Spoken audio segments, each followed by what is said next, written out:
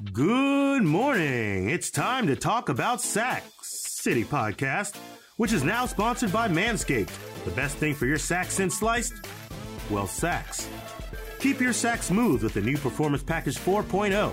Inside this package, you'll find their Lawnmower 4.0 trimmer for those bushy sacks, the Crop Preserver ball deodorant for those smelly sacks, and take care of those extra sacks with the Weed Whacker ear and nose hair trimmer. Not to mention some performance boxer briefs and a travel sack to put your goodies in. Manscaped is a sack leader with over 6 million worldwide who trust this product. That's roughly 12 million sacks. So join them with this exclusive offer of 20% off and free worldwide shipping with the promo code SACKCITY at manscaped.com. That's promo code SACKCITY at manscaped.com for 20% off and free worldwide shipping. Order your sack saver now and show your sack the love it deserves. Manscaped. Got Bush?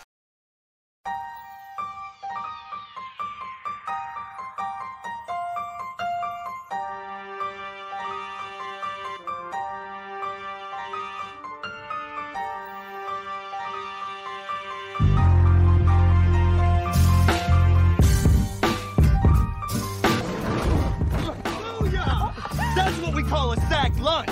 Nom, nom, nom, nom, nom, nom.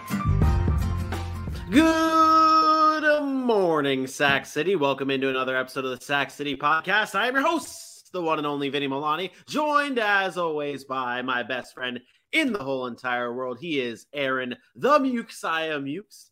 It is a beautiful August 26th morning here in the city. It is Friday. It is episode 73. We've got two great teams that we're covering today in the Ravens and the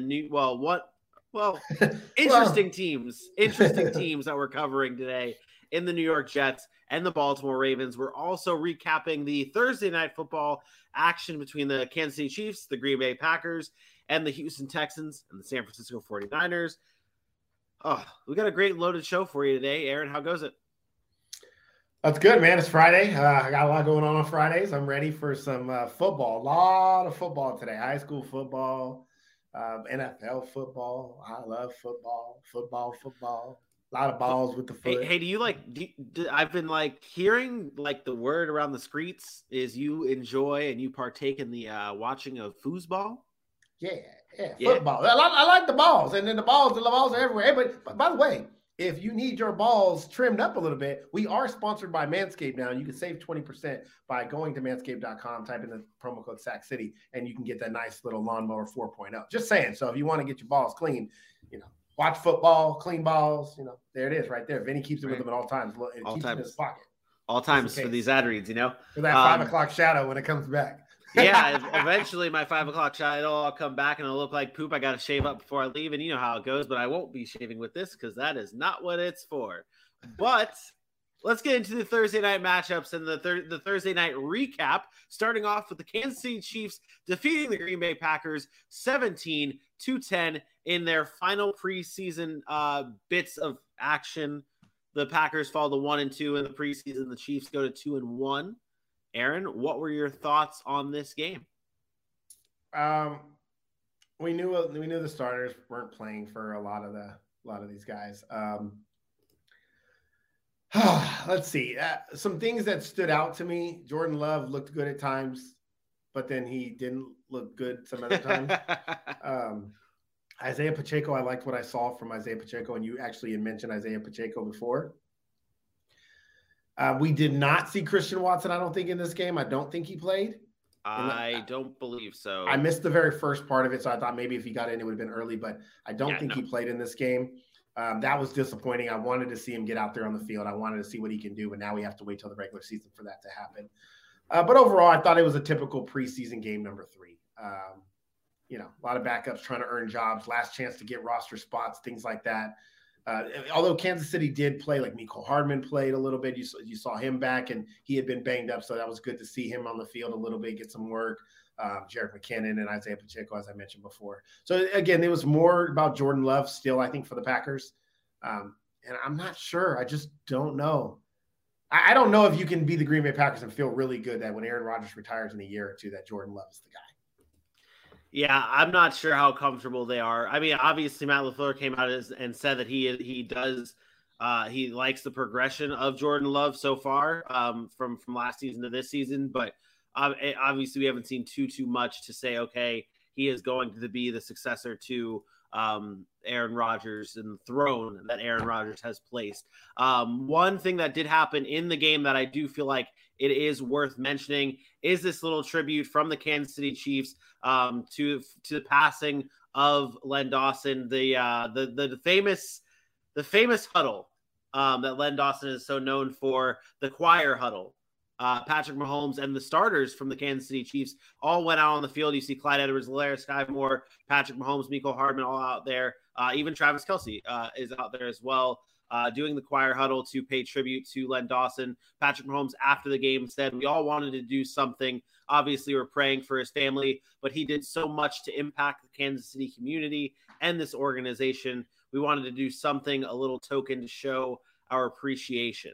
So this was really great to see in honor of Len Dawson. But this game was headlined by one play of the game. One play of the game, Aaron, from Tyler Goodson. Take it away. Yeah, a little Tyler Goodson, if you don't know who he is, well, look at him. Nice little spin move here. And, of course, the reason he gets to play the game is this right here. Oh, my God, hit the gritty. And he had a little wiggle at the end. Anytime you gritty, you get to play the game. Like, I'm loving the gritty. I think, I'm not big on dancing and all, like dances and stuff, but the gritty is a cool dance, man. It really is. So if Mac Jones hits the gritty during a Patriots game this season, no, I've seen Mac Jones do the gritty in the Pro Bowl, and I was like, stop. Okay, you got to do it with some rhythm. Like you just, I don't know. It's got to have some swag, and Mac Jones got swag. I will say that he does got some swag, but his rhythm, I don't know about his rhythm. But I want to take it back. Shout out to, obviously the play of the game. And that's all cool. Tyler Goodson, shout out. That might be your only touchdown of your career. Whatever. The Len Dawson huddle thing. What's funny is that they called it the choir huddle, whatever. I might age myself here, but when I played Pop Warner football, that's how we did our huddles. Like we had the offensive line, the running backs on the outside, or the outside, and then the receivers and the tight end in the middle, and then the quarterback like that. Like that's how we huddled up. It wasn't a big circle and guys just, like it is now. Like we actually had that structured. And so I see that and I'm like, man, that was like what, early 90s when I played Pop Warner football. We used to do that. And so now you're aging yourself. Now, yeah. I'm 37 next month, man. I'm getting up there, gray hairs and stuff. You see all that. But so I thought that was really cool. But again, it showed to what I talked about yesterday, what Len Dawson meant to the community of not only Kansas City, but also the NFL community. And I thought that was cool that they paid tribute to him. And, again, I thought that was really cool. Yeah, definitely. The other game that took place on Thursday night was the Houston Texans shutting out the San Francisco 49ers 17-0. And really, Aaron, I don't want to go anywhere else. I think we're going straight there. I don't know. Do you want to go into anything? I think it's important we talk about, the 49ers on some level, seeing that their starters played. Go right ahead. Like their starters played and they did nothing on offense. Like nothing, just nothing. 0 points. It's disappointing. Trey Lance was on the field. You know what I mean? Like we talked about the starters being out there. Deebo Samuel, I don't know if they were on the field or not, but maybe they still had some starters out there. Jawan Jennings was out there. I mean, I don't know. It was very concerning to me that they had nothing. Yeah, they were all Price, 4 carries, -3 yards. Yeah, they were all out there. Deebo had a target. George Kittle had a target. Brandon Ayuk had a target. Danny Gray was in this game as well. He had a target as well. And I mean, you look at Trey. You are still on solo. You're still solo. So I'm like shaking my head, but that is very disheartening. Like, so I'm not concerned that like the Niners aren't going to be good or whatever, but there has to be a little bit of like, Houston Texans, you're the 49ers, went to the NFC Championship game. Your starters are out there. You expect some sort of ball being moved down the field. I feel like we're still trying to search for what this identity is for the San Francisco 49ers starters. I mean, Trey Lance was 7 for 11 for 49 yards on 3 scoreless drives, 2 of the drives ended in punts. 1 ended on downs. It looked, I mean, from what I saw, it looked a lot of Trey Lance scrambling for his life during some plays. And I mean, it wasn't a clean game from the San Francisco 49ers. And I don't think the starters have put together a really clean game at all throughout this preseason. And that's, even though that's the thing with preseason, you're not expect, like, if they score points, they don't score points. It is what it is. It's preseason, but like, you want to see some type of clean play from your starters at some point during the preseason, especially for a 49ers team that is kind of changing their identity from what they were with Jimmy Garoppolo. What we think it's going to be there's going to be a difference with Trey Lance, and we're just not seeing the cleanliness of this offense yet. On the Texans side of things, though, 17-0 shutting out the San Francisco 49ers is a pretty big deal, right? It is. The defense was impressive. It's one of those things, man. I know it's preseason and we talk about, but teams like this need to play well in preseason. And, Davis Mills wasn't great, but threw a touchdown pass. We saw some, again, I don't know if you saw the Nico Collins play, but he got a target and he drew a pass interference penalty. I think that's the kind of stuff that we're going to see from him. I think he is going to be a huge factor. They didn't do much on offense either, but the defense was really, really good. And to stop their starters like that, I thought Jalen Petrie played really well again. And I think that's one of those guys we talked about. We got to see Derek Stingley in this one. Yeah. So that was nice. I'm really encouraged. Christian Kirksey has kind of been an anchor in their middle of their defense now. I think they have some underrated pieces that we haven't talked about, really. Guys that had high upside like Desmond King and with the Chargers, that never really lived up to some of those things. And I thought they played pretty well. So very encouraged by that. But come on now, you're talking to me. There's only one thing that actually matters. Let's talk about our top plays, plural. I don't know why he was playing, okay? I don't know why Dameon Pierce was on the field. But this is exactly what I said Dameon Pierce would do when he's on the field. I know it's only 6 carries, and I know it's 37 yards, but look at the runs. Look at the runs. There's no stopping this guy. It's finishing runs, running through defenders, tackles. You're not going to arm tackle this guy. He finds lanes. He knows how to get into open space, and then he's going to run through you when he has to. Again, Vinny pointed out this touchdown run before the show. They had him at the 1. They stopped him, and he just kept moving. His legs don't stop. He is a bowling ball. And just so we all know, shout out South Georgia, because that's exactly where Dameon Pierce is from. He's from right here in South Georgia. We have footage of Dameon Pierce when he was in high school. This dude is a problem. He's from Bainbridge. He's from right here in Bainbridge, Georgia. As a matter of fact, we got people covering the Bainbridge, Georgia game tonight. He's from there, and he's going to be something to deal with. He has no mileage. They didn't run him in college enough, and now he is fresh. And you could see, and I told Vinny this up. He is like Ezekiel Elliott to me. And I'm not saying he's going to lead the league in rushing his rookie year, but he runs with that style, that physicalness, and that's a running back to me. And I'm excited to watch this man be the RB1 for Houston. He is clearly the RB1. He played with the starters. He got all the snaps. He is ahead of Marlon Mack. Yeah. He's ahead of Rex Burkhead and all those guys. So if you had any doubts, I think they were put to rest that going into week 1, this is the guy in Houston. Yeah, two things on that. Like, you go back to that touchdown that he scored. I mean, I talked about it during our pre-show meeting. It was like most running backs, if they're to score that touchdown, it is a line of scrimmage. Like, you're just barely crossing the 1. Dameon Pierce was like 5 yards out of that. He exploded through that like pile up. And although maybe it was a jam up at the line of scrimmage, he eventually just exploded through that for the touchdown. That's what you're seeing from him. You're seeing the vision. You're seeing the explosiveness. You're seeing him run through guys. And Texans fans, you have to be so happy with what you have seen from preseason.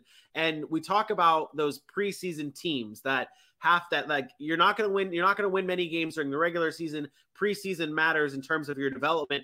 And what you're seeing here is what are the 2 players we've talked about the most during Texans preseason? It's been Dameon Pierce and Nico Collins, 2 of their future cornerstone type pieces on their roster. We're seeing we're seeing what we saw in this game. We're concerned about the San Francisco 49ers and what their identity is and what they're going to take shape into being. On the Texans side, we're already starting to see what this offense is going to be molded into, with maybe Davis Mills as the quarterback, because he didn't have a bad game either. Davis Mills, Nico Collins, Dameon Pierce. You still have Brandon Cooks as an anchor on that offense. You got to see Kenyon Green in this game as well. You're starting to see this offense take shape. And we've talked about it with these teams. You might not win a lot of games during the regular season, but you're going to see the progression, and it's already started for the Houston Texans offense. Yeah, you said it. This man right here, if you're a fantasy owner, I'm glad I drafted Dameon Pierce in a lot of my dynasty leagues, man. I got him late. I actually got him in a redraft league just the other day that I drafted. I had no money left in my budget, and nobody was bidding on him, and I got him for real cheap, and I was like, you know what? I think I got to steal. I think I got to steal. And it was weird because I actually have no running backs in that league. It was like zero RB strategy. But I got Josh Allen and Patrick Mahomes as my quarterback. It's a 2-quarterback league. So, that's not bad. That is that's not bad. And if you want to hear more of our fantasy content, check us out on Wednesdays when we drop our fantasy shows, the Fantasy Drive at 10 a.m. Eastern time.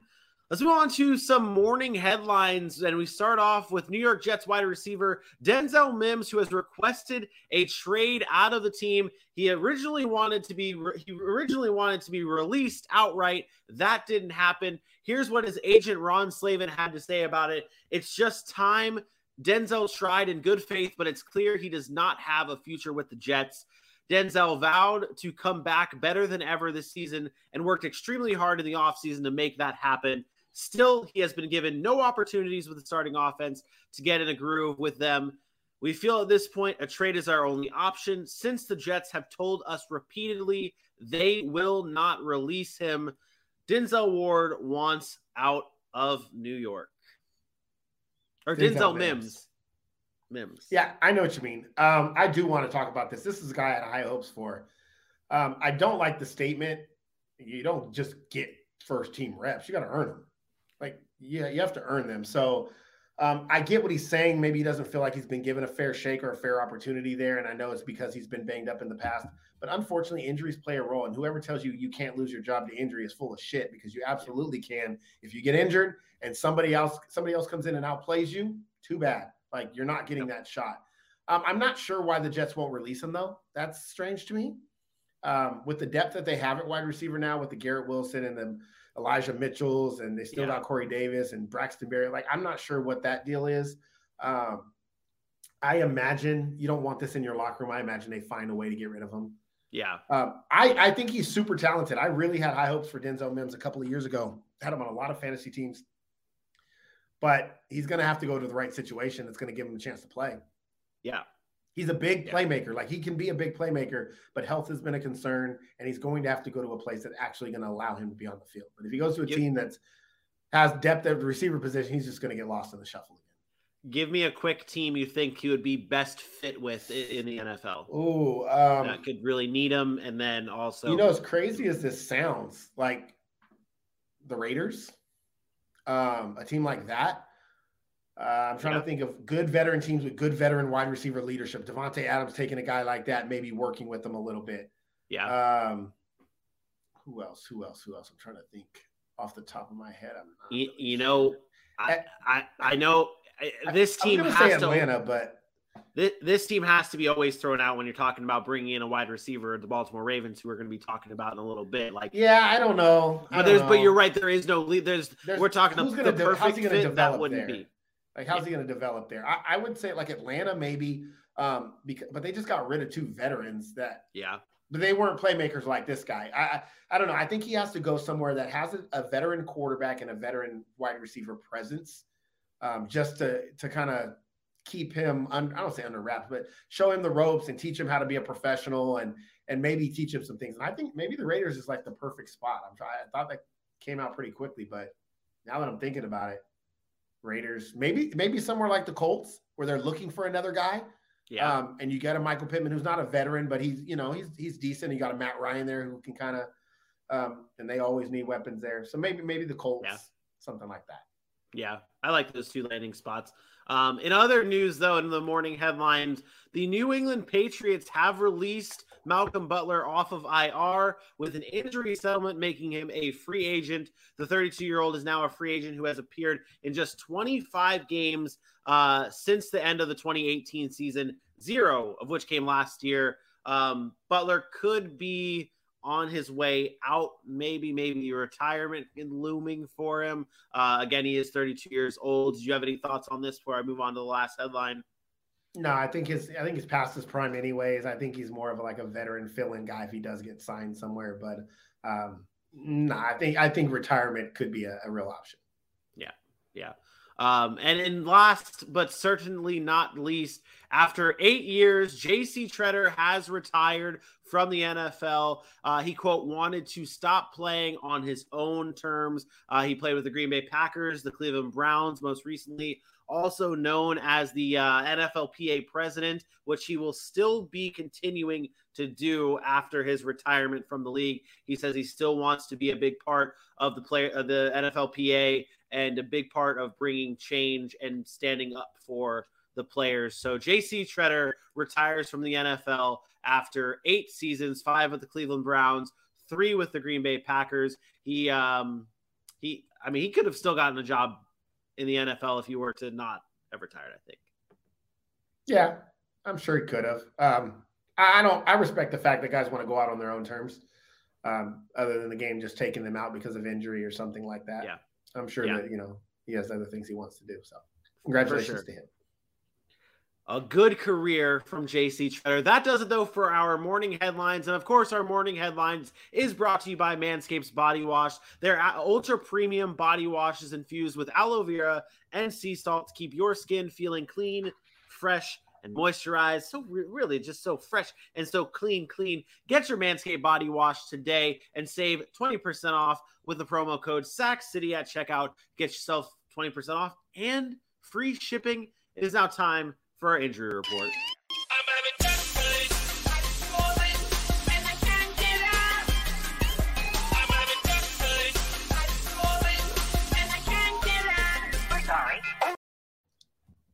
Oh. Hey, everybody. I'm Aaron Mukes. I have your injury report. Let's get right to it. Let's start with sad news. Tyron Smith will undergo surgery on Friday to reattach his hamstring to his knee. Do you understand what that means? The hamstring fell off the bone in the back of the knee. It's so disgusting. Right now, the Cowboys are still planning on him returning late in the season, but looking like December at the earliest. I'll be honest, I'm not very optimistic that he comes back this year. He's getting older. He's been banged up. He's had a lot of injuries. And I'm also not very optimistic that his career lasts too much longer. Unfortunately, this guy's one of the best left tackles in football when healthy, and he's just dealt with a lot over the last couple of seasons. In other news, Treylon Burks, rookie, talked about him, was held out of Thursday's practice after leaving early. Left leg is in a wrap. Played in the fourth quarter into the Titans game the other day against the Bucs, but injury is still undisclosed. I worry about him. I think everybody that thought they saw A.J. Brown 2.0, I think they're going to get A.J. Brown 0.2, not 2.0. I don't like where this is headed. I don't like the injury concerns early. I don't like the fact that they don't trust him enough where they're playing him in the fourth quarter of preseason because he's not showing enough for them yet. When you got guys out there, the Romeo Doubs and Sky Moores that are playing with starters, guys that were drafted far later, Chris Olave, that, some guys drafted far later than Treylon Burks was. He seems to be the slowest to, not in speed wise, but the slowest to kind of pick up the NFL game and making the adjustment. And maybe that's Ryan Tannehill. Maybe that's some of the quarterback play that they have there, but that's a little disheartening. So Treylon Burks was held out. We'll give you more on that injury when we get it. Josh McDaniels doesn't feel comfortable making a prediction on Darren Wallen's hamstring status for week 1. That's 2 weeks away. I would envision he's back by week 1, but who knows? I don't think it's going to matter. You want to make sure Darren Waller is healthy for the season. So whenever he does come back, I don't think it'll be too long of an absence. And then Jalen Waddle has missed most of the last 2 weeks with an undisclosed injury as well. Again, wrap on his leg. So the team has been taking a cautious approach with Waddle. I think I don't worry about some of these things because of the fact it is preseason and some of these guys are just trying to make sure they're 100% for the regular season. I think that's the case with Jalen Waddle. Otherwise, I think you would have heard something already as far as it being a little bit more significant. So I think he'll be okay. It's probably just a precautionary thing. But again, more injuries, and we have a weekend full of slated games that are going to bring more injuries as well. Maybe it's to mostly backups, but you never know. And then we still have 2 more weeks of or I guess another week before we start the initial practice week of game day for as far as injuries are concerned. So still some time. Hopefully the injuries are mitigated, but that is your injury report for now. That Tyron Smith injury it's called an avulsion fracture of the knee. That just sounds like it sounds gross when you say they have to reattach his hamstring knee, and then you add on what it's called an avulsion fracture of the knee. Like, just not. It was weird when they first started talking about it. And they were like, "It's a hamstring tear. He's going to be out 4 months." I was like, "Man, I've popped my hamstring. I've torn my hamstring before." And anytime you pop it or pull it, it's a tear. It's just about how severe. But when it completely detaches from your knee, that's a whole different ball game. That's something that I can't even imagine. I just feel like it's like just flopping. Like, that's what I like. Although it's probably not, and that seems very cartoonish. Like, I just imagine Tyron Smith just walking like this around his leg. Ugh. And my leg hurts right now. Like, I'm feeling Tyron Smith. Yeah. Like, I'm like, oh, I don't even want to stand up because my hamstring I might get an avulsion fracture. That word. Well, let me try and see if I can save the day and make you feel a little bit better. Beautiful people at home, follow us at the Sac City Pod on Facebook, Twitter, Instagram, YouTube, and of course, TikTok. Make sure you are liking, you are subscribing, you are sharing every chance you get on those social media platforms. The content that is there is better than any content you get on social media. We've got polls, we've got prop bets, we've got special shorts out there that are just for your eyes only. Like, it's not even in the live show, some of these some of this content that we're putting out. So check us out on all of our social media pages at Sac City Pod on Facebook, Twitter, Instagram, YouTube, TikTok. The season is fastly approaching, and there is no place you'd rather be than here in the city. Sac City Podcast. Vibing. Let me change it up. Oh, you know what time it is. That's right. We are sponsored by Manscaped. That's what it is. That's right. It's the best men's below the waist grooming products, precision engineered tools for those family jewels. The Performance Package, the ultimate men's hygiene bundle. Join over 6 million worldwide. 6 million worldwide who trust Manscaped with an exclusive offer. 20% off, free worldwide shipping. All you have to do is type in that promo code SACCITY. And if my math is correct, that's about 12 million balls. That's right, 12 million balls. That's a lot of balls. How about Vinny? A lot of balls? It's just so many balls. It's just so many balls. And the 4.0 has arrived, and it's a game changer. It comes with the Lawnmower 4.0, the trimmer, the weed whacker, the ear and nose hair trimmer. You get ball deodorant. You get Reviver toner. You get boxer briefs and the handy-dandy little newspaper to boot, and a bag to hold all of those goodies in. It has an LED light. You can trim in the dark. Skin-safe technology. It reduces those nicks that you get from when you're trying to trim that sensitive area. It's waterproof. It's wonderful. It is wonderful. You got to go and get it. Get 20% off. Free shipping. Type in that promo code SACCITY at manscaped.com. And again, we'll give you free shipping and 20% off. You can't beat it. Go get your ball grooming kit today. Look at this bag. It's beautiful. Look at this bag. Look, full disclosure, we love to pull the curtain back. Let's be real. Look, guys, we're trying to get these sponsorships to promote our show, to get the best possible quality content out to you, but we need you guys to participate. We need you guys to go. Again, we all need to groom. We all need to take care of ourselves as men. We're football fans, but we're men. We got ladies to impress. We got to make sure we're groomed up. Make sure you get those grooming materials from manscaped.com and just type in the code SACCITY. Help us out. Help yourself out. Help your lady out. If you don't got a lady and you want a lady, this is the way to do it. I'm telling you, my lady enjoys it. So just go and type in the promo code. Help the Sac City Podcast out so we can be what we always say, here to stay. Hey, shout out AJ. Yeah, it's a win-win situation here.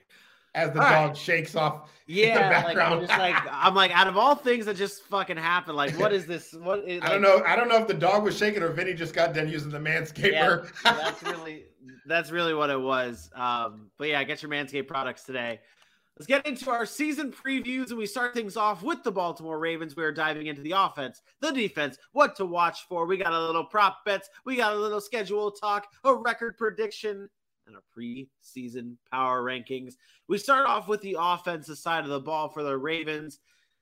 Aaron, we know, like, we're going to talk about the defense in a few moments, but like, we know if that defense stays healthy, they are arguably the best defense in the NFL with studs everywhere. Yeah. Do you think this offense is what could hold back the Baltimore Ravens from winning a Super Bowl? Hold them back? No, come on, man. That's just disrespectful to Lamar Jackson, former MVP. We hold them back? No, this offense is potent at what they do. Just because it's not the same things the Kansas City Chiefs do, just because it's not the Buffalo Bills, this is not an offense that's going to hold them back. You know what's going to hold them back? Injuries. Injuries. Like, that's what's going to hold them back. This team is a Super Bowl bound team. They are built to be in the Super Bowl. They can play against the run. They can play against the pass. They can run the football. They have a culture built on winning.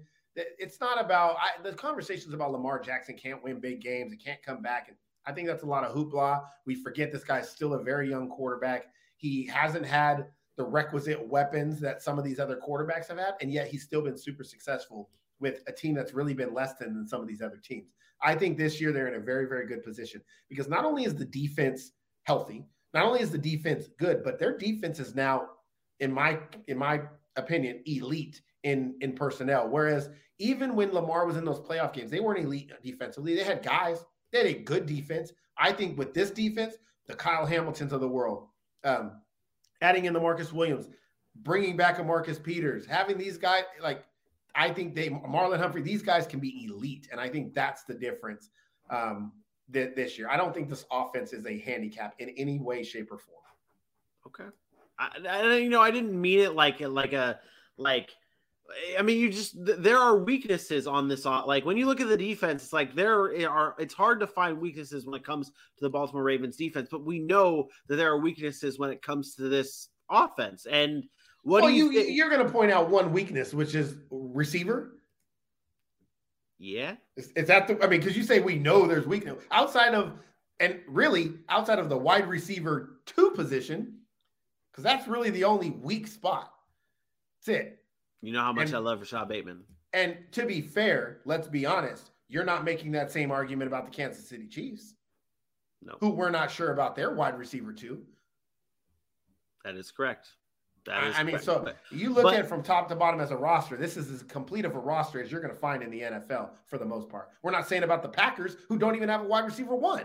I think the difference here, though, that you have to be honest with yourself that with the Baltimore Ravens, it's like you're not concerned with the Chiefs wide receiver 2 is because you have confidence that Patrick Mahomes is going to be able to make whatever wide receiver 2 they have into something special. There is the knock on Lamar. Disrespectful. How many wide receiver 2s has Lamar Jackson been able to bring into How many wide receiver 2s has Patrick Mahomes brought it to be good? I mean, Mecole Hardman wasn't bad. I'm gonna ask the question again. I want you to give me an honest answer. I mean, do we look at so what wide receiver? How many wide receivers 2 has Aaron Rodgers really produced? Allen Lazard with 500 yards. That's fair, but those guys are also producing at least one wide receiver that's got some. I mean, Marquise Hollywood Brown last year was probably the only one that had the effectiveness of what Devontae Adams and Tyreek Hill. Mahomes has 2. Mahomes has 2 weapons, 2 star weapons that he has helped be where they are. And I'm not saying Lamar can't do it. I'm not trying to disrespect. You're digging your grave right now because you just said Hollywood Brown, but yet we're just going to disregard Mark Andrews. He has the same exact setup as Kansas City, a wide receiver and a tight end. Can you honestly say this? That the Baltimore Ravens can win a Super Bowl with Rashad Bateman as their number 1 wide receiver and really nothing else outside of that, and Mark Andrews and Lamar Jackson doing what he does? Put the solo. Okay. Yes, the Baltimore Ravens can win a Super Bowl with just Rashad Bateman on the outside and Mark Andrews and Lamar Jackson doing what he does. Yes. That's it. I just wanted you to hear that very clear. My face, solo. Listen, we get so caught up in the skill position world of having 3, 4, we got weapons everywhere. Baltimore's offense is also built and structured in a way where we discount what Lamar Jackson brings with his legs. A guy that ran for 1,200 yards, like 1,200 yards from your quarterback position. And then you don't even mention a J.K. Dobbins, a Gus Edwards. So that dynamic isn't the same dynamic as the Kansas City Chiefs because they don't throw it all over the field. It might not look as sexy, but they led the league in scoring a few years ago. This is a team. Lamar Jackson threw 39 touchdown passes and led the league in passing touchdowns 2 years ago or 3 years ago, whatever it was. I believe it was 2 years ago. It's funny to me how we discount that because it doesn't look the same. And they got now Rashad Bateman, who I'm going to be honest, I think Rashad Bateman is actually more talented than Hollywood Brown from an overall wide receiver standpoint. I tried to tell you all that last season. He might not be as explosive.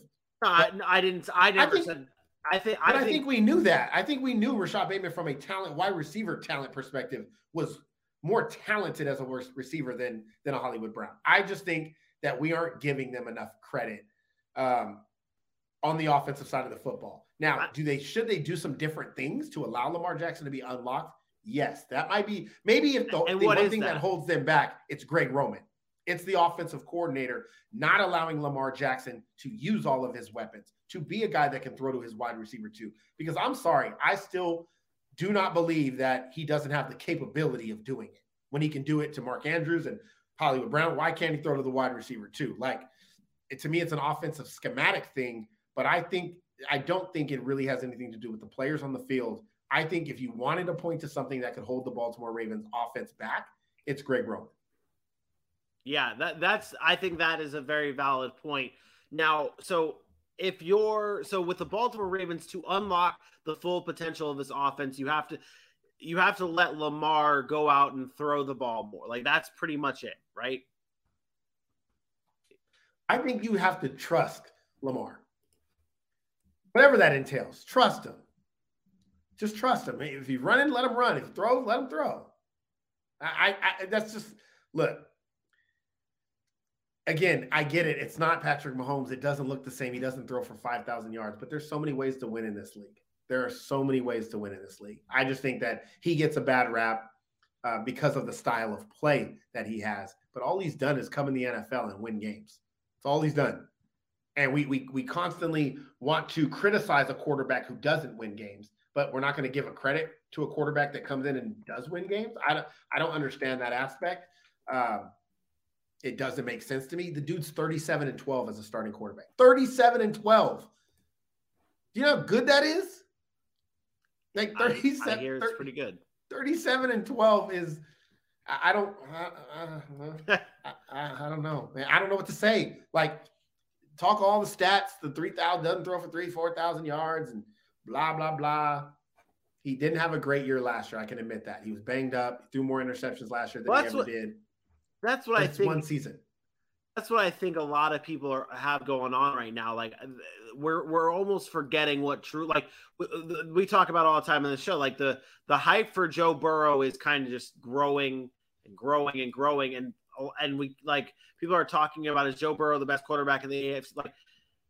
We're forgetting about how good Lamar Jackson actually is and how special and game-changing and game-breaking Lamar Jackson can be. So I get what you're saying here. I get what you're saying here. Let's go to the defensive side of the ball now. Obviously, last year, just torn apart with injuries to so many guys. Now we get to see those guys come back. Aaron, what player or maybe players are you most excited to see come back or to watch this season for the Baltimore Ravens? Maybe it's not even one of the guys who are coming back from injury. I think it has to be the secondary. The secondary was so bad last year.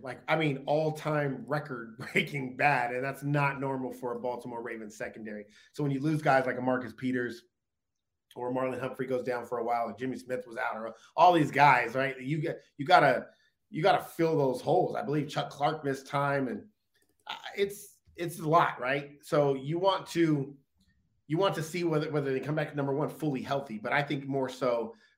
How do they all build that chemistry together with the new pieces like a Marcus Williams when those guys come in there? So, but when you look top to bottom, the defense is stacked. You bring back a Calais Campbell. You bring back a Jason Owe or Odafe Owe is what he wants to be called. Patrick Queen is there, and he's a beast.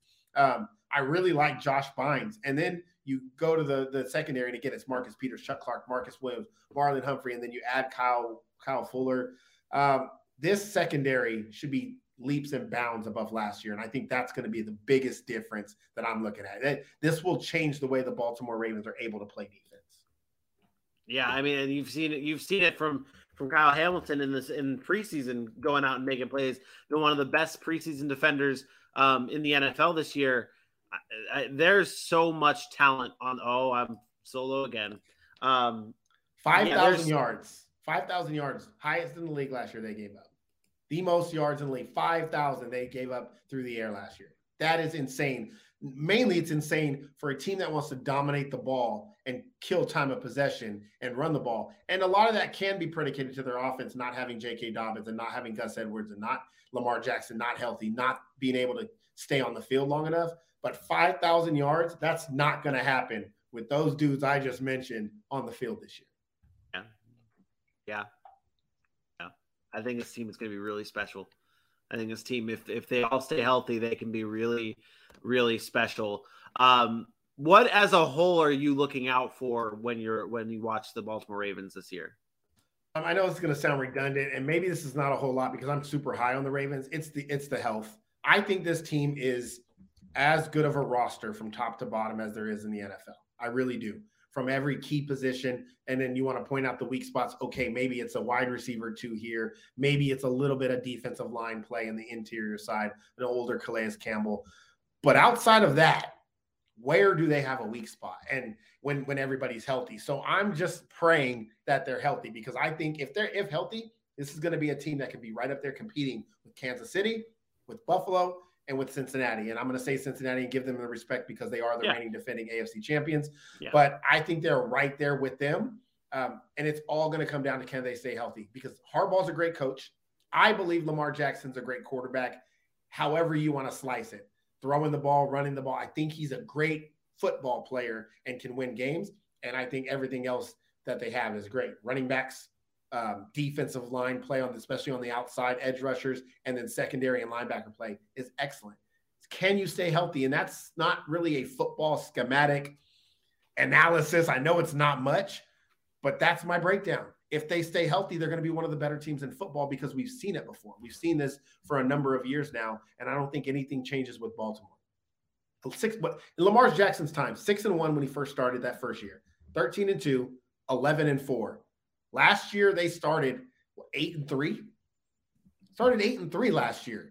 And then Lamar Jackson, and Lamar was 7-5, or something like that. And then he ended up coming back and trying to play, but he was hurt. But I don't know. I think this team, we're looking at 1 year, and that's the blip year. That's the throwaway year. That's the one-off. Every other year, they've been an elite football team, and it's like we forget that they were an elite football team. Crazy how time flies, and he makes everyone's on that recency bias. Let's go to the odds for the Baltimore Ravens here and the prop bets that we have. Over 10.5 wins is the line right now for the Baltimore Ravens at +100. Over 6.5 Lamar Jackson rushing touchdowns is also at +100. And the Ravens to win the AFC North is at +140. So we've got a few good plus options here for the Baltimore Ravens. Which is your lock prop bet, Aaron?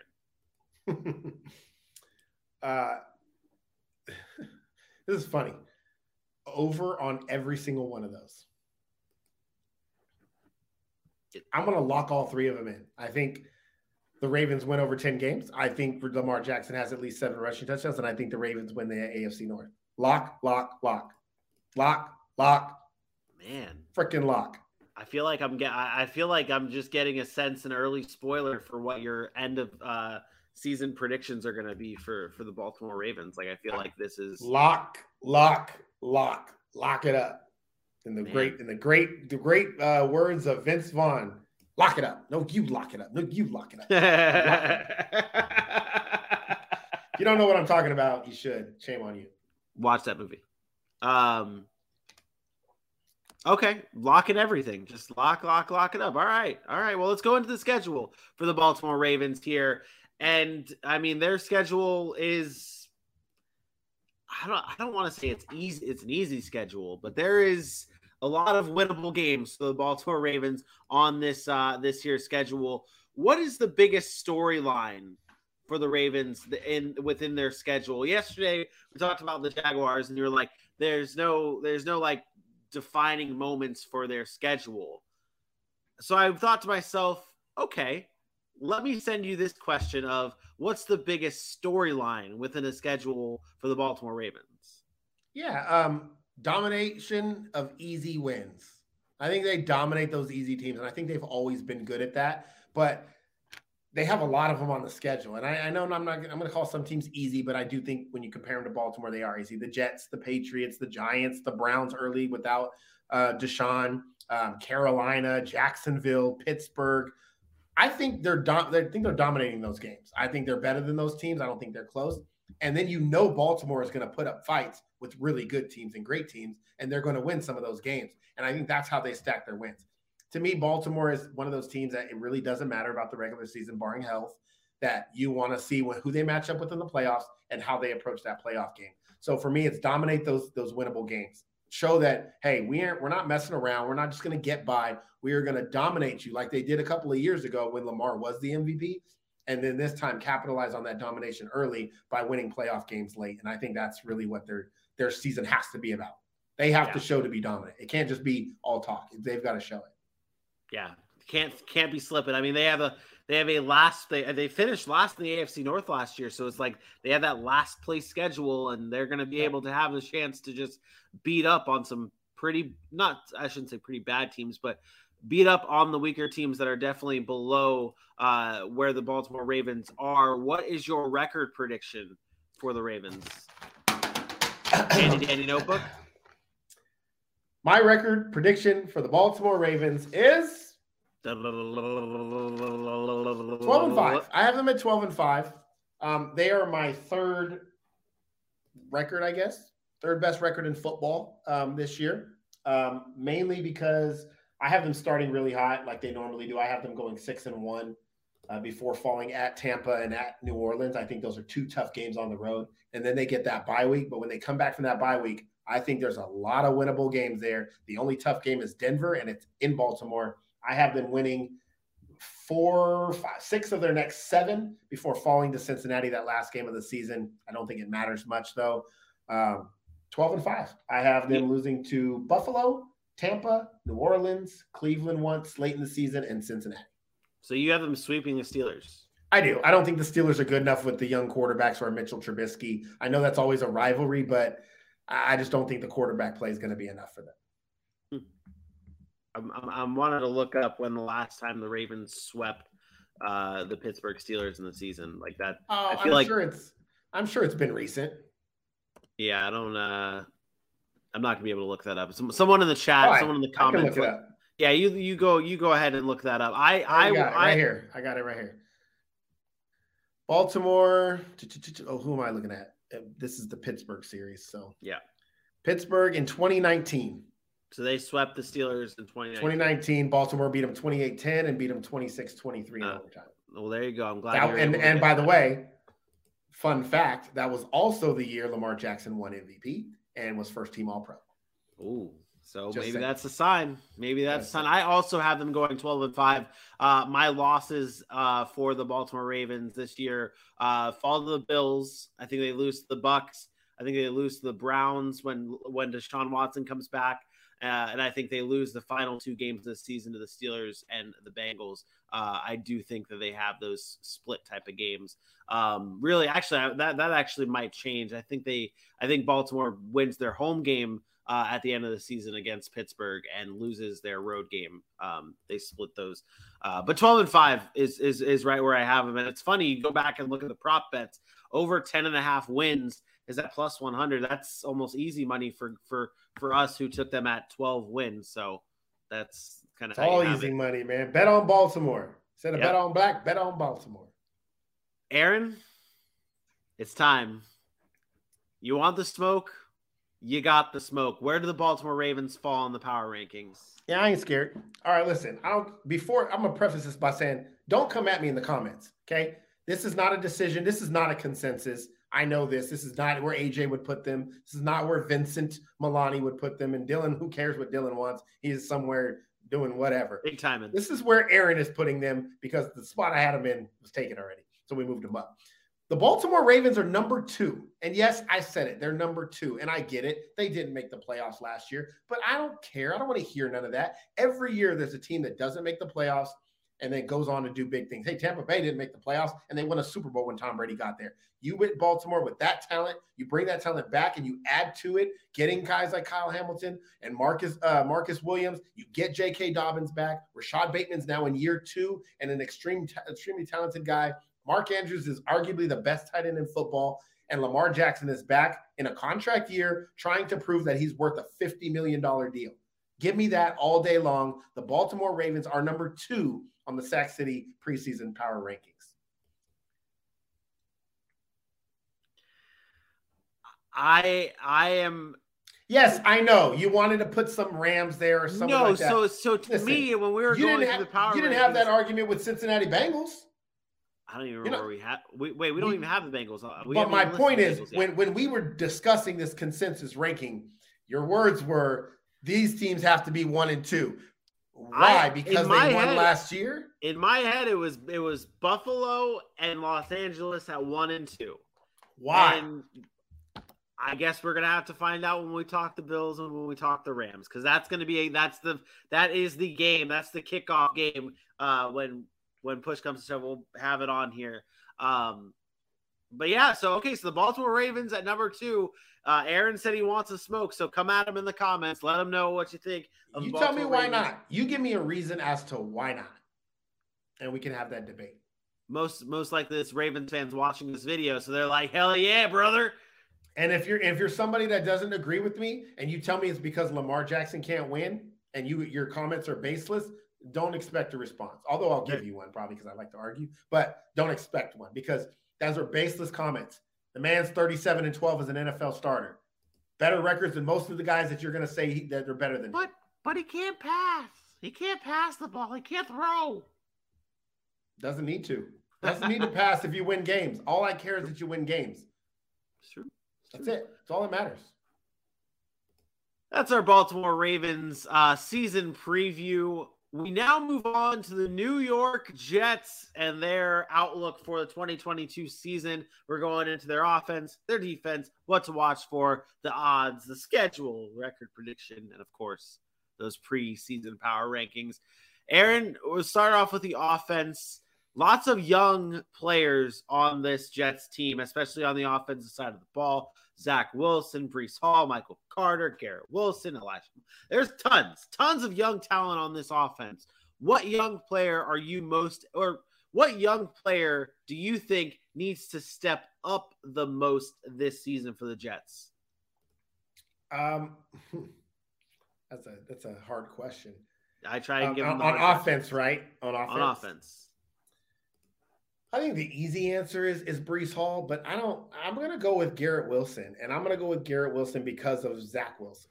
I think it's important for Zach Wilson to be comfortable, for Zach Wilson to have guys he can throw the ball to and can trust, and I think he's already developed that trust with Elijah Moore. It'll be another year with Corey Davis, and then if Garrett Wilson comes in and can be electric, and all accounts was this past week in training camp, he was torching I think it was the Giants.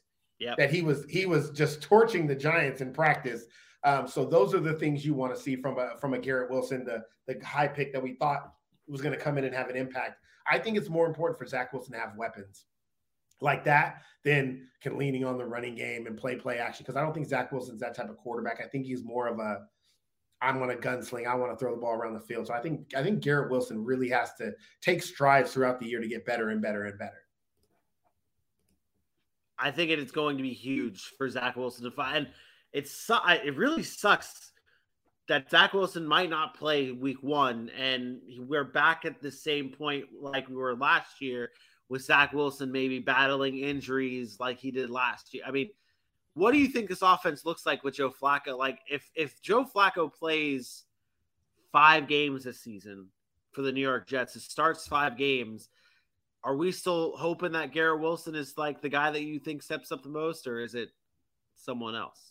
Yeah, because I think all Joe Flacco does is limit your upside, but gives you a veteran presence. So there's not a defense you're going to throw it at Joe Flacco that he hasn't seen.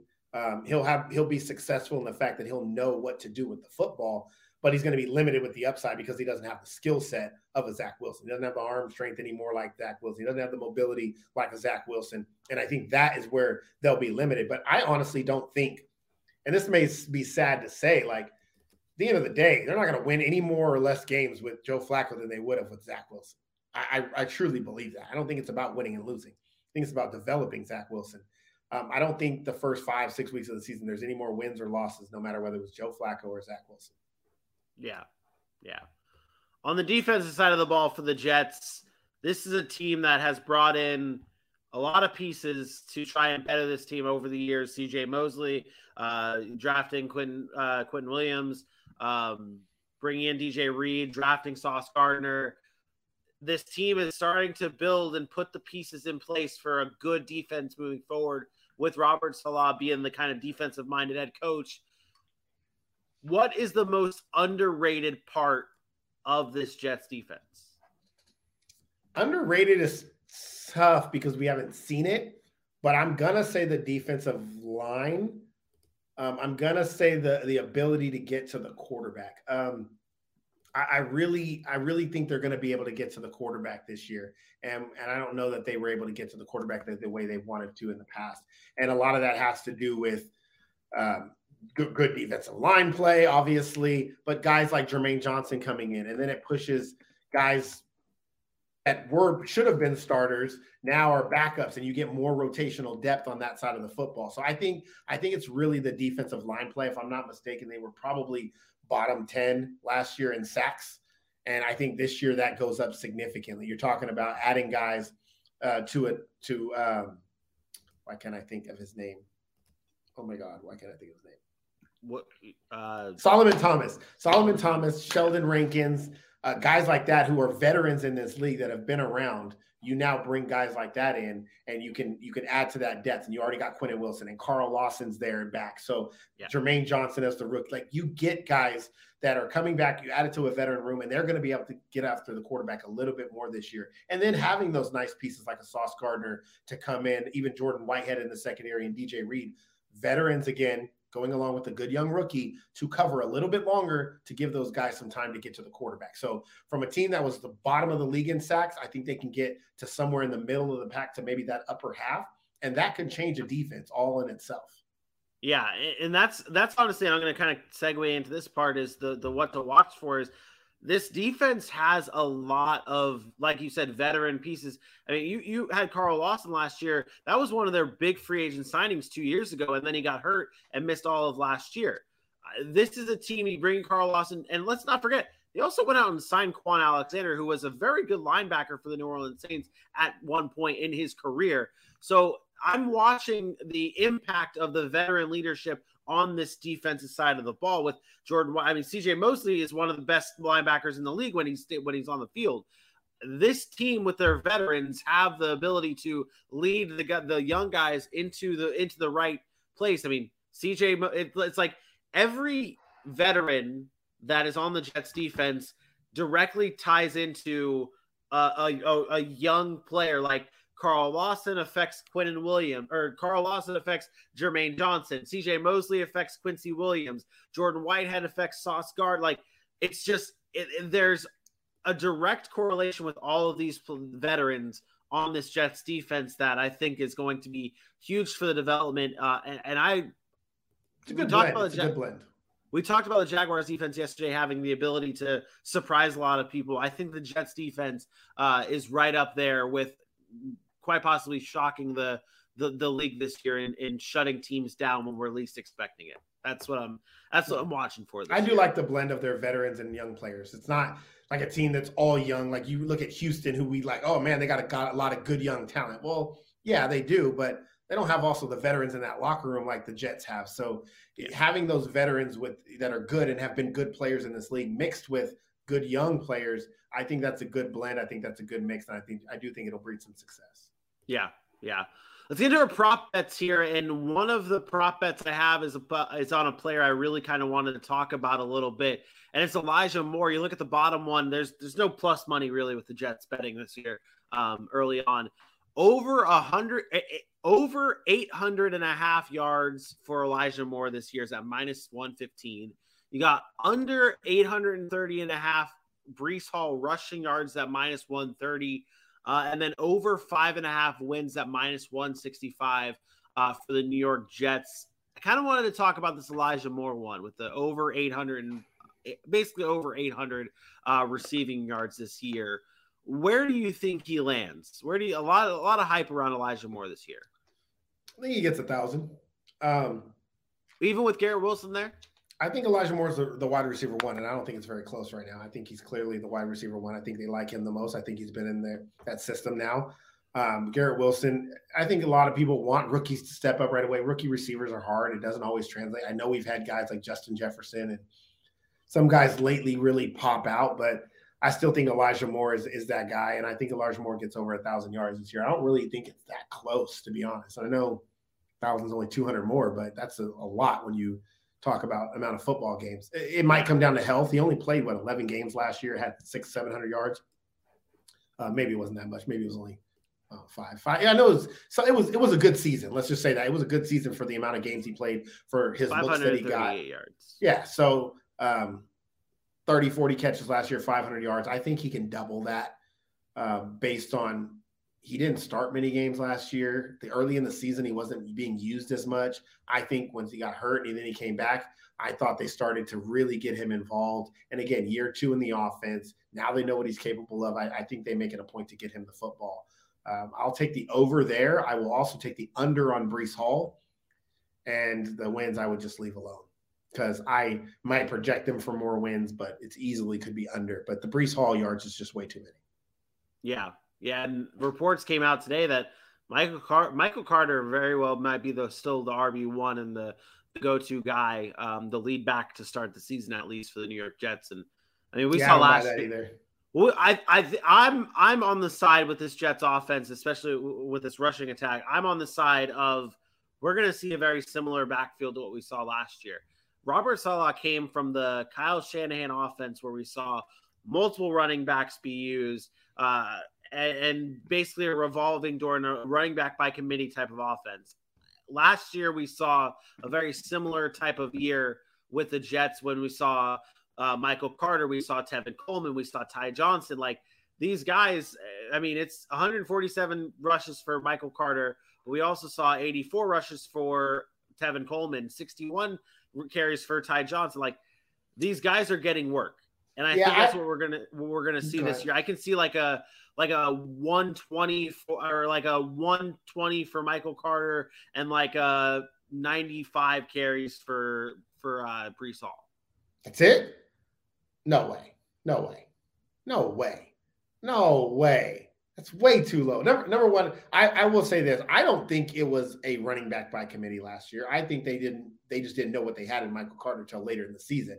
And then they started using him. Because if you look, when Michael Carter was playing it healthy late in the season, or not, let me say late in the season, but when he was the guy, he was getting all the work. There was no real debate between him and anybody else. When he was the guy, he was the guy. He was getting banged up a lot. And I think that is what kind of faulted or kind of halted his progression. But when he was in the middle of that season, I believe there were games where he was getting 12 plus carries every game, and there wasn't really anybody else getting more than 3 or 4 carries a game. And I think that's what you expect from a number one back in today's NFL.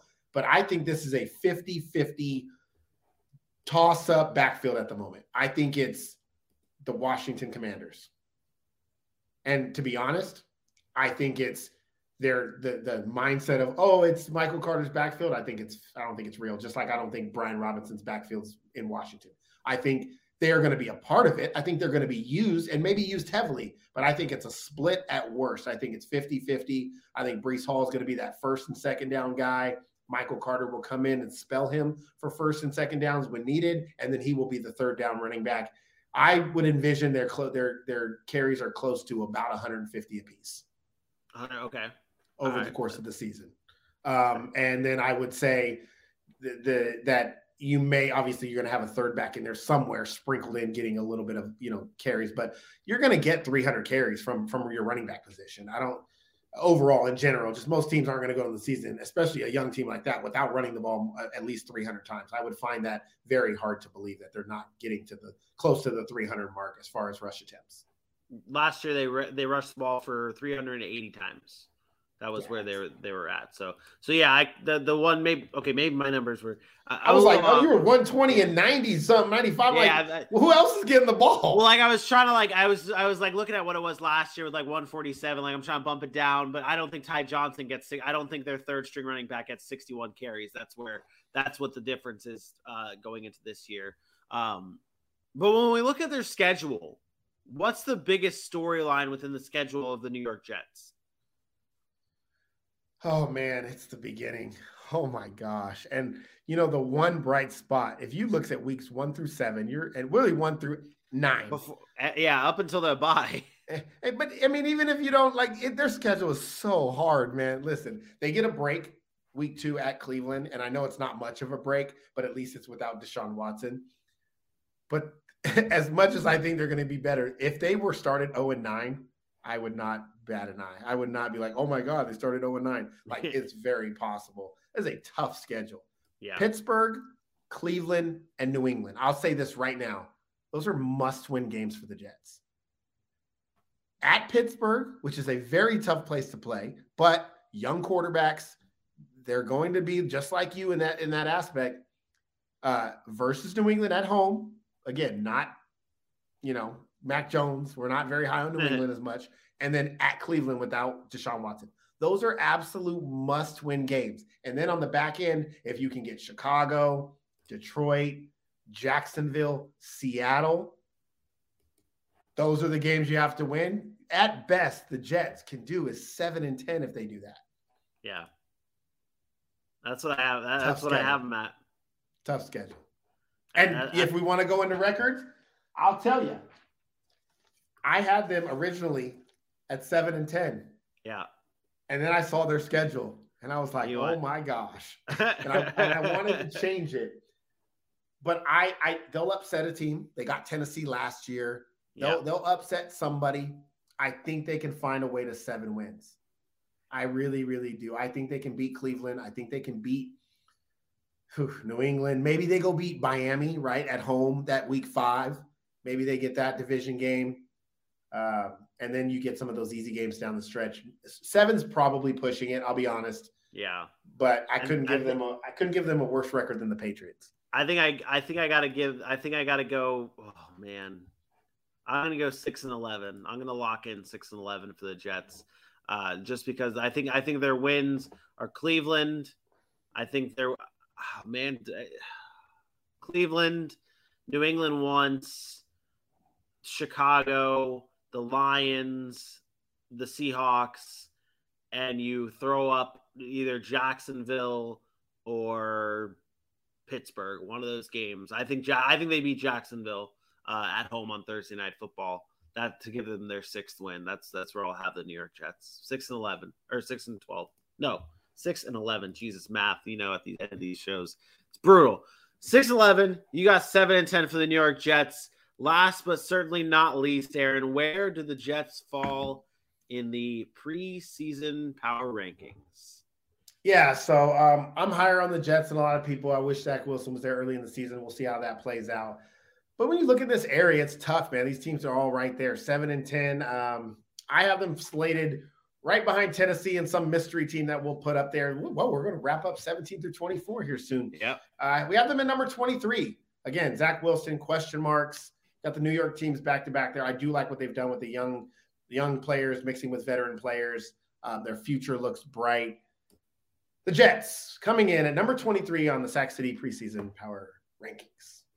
And that does it for another 2 teams down in the list of 32 teams. We've got a few more season previews to go before it's all in the books, and we're getting down to the nitty-gritty of the full predictions. Who's winning the Super Bowl? Next week's going to be a great lineup. Aaron, who do we have on Monday? Monday. We stay in the AFC. We ended on the AFC East here. We stay on the AFC East. We go Patriots, Dolphins. So we get to really round out that AFC East. Obviously, we know Buffalo's later on, and we know they're going to be up near the top. So Patriots, Dolphins on Monday, and should be good. I get to talk about my favorite.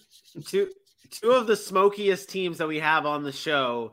The Tennessee Titans and the New England Patriots. So you're not going to want to miss that episode live at 10 a.m. Eastern time right here on YouTube. Until then, though, don't forget to follow us on all of our social media pages at the Sac City Pod on Facebook, Twitter, Instagram, YouTube, and TikTok. Be sure to subscribe, share, leave us a review, tell us what you think of the show, and interact with your fellow sports fans. And have some fun. Don't forget, we are sponsored by Manscaped. Please get your Manscaped products today and use that promo code SACCITY at checkout to save 20% off and free worldwide shipping. Worldwide. Open the world. All right. That does, though, for another episode of the Sac City Podcast. For my best friend, Aaron Mukes, I am me. We will see you Monday. Peace out. I guess bye.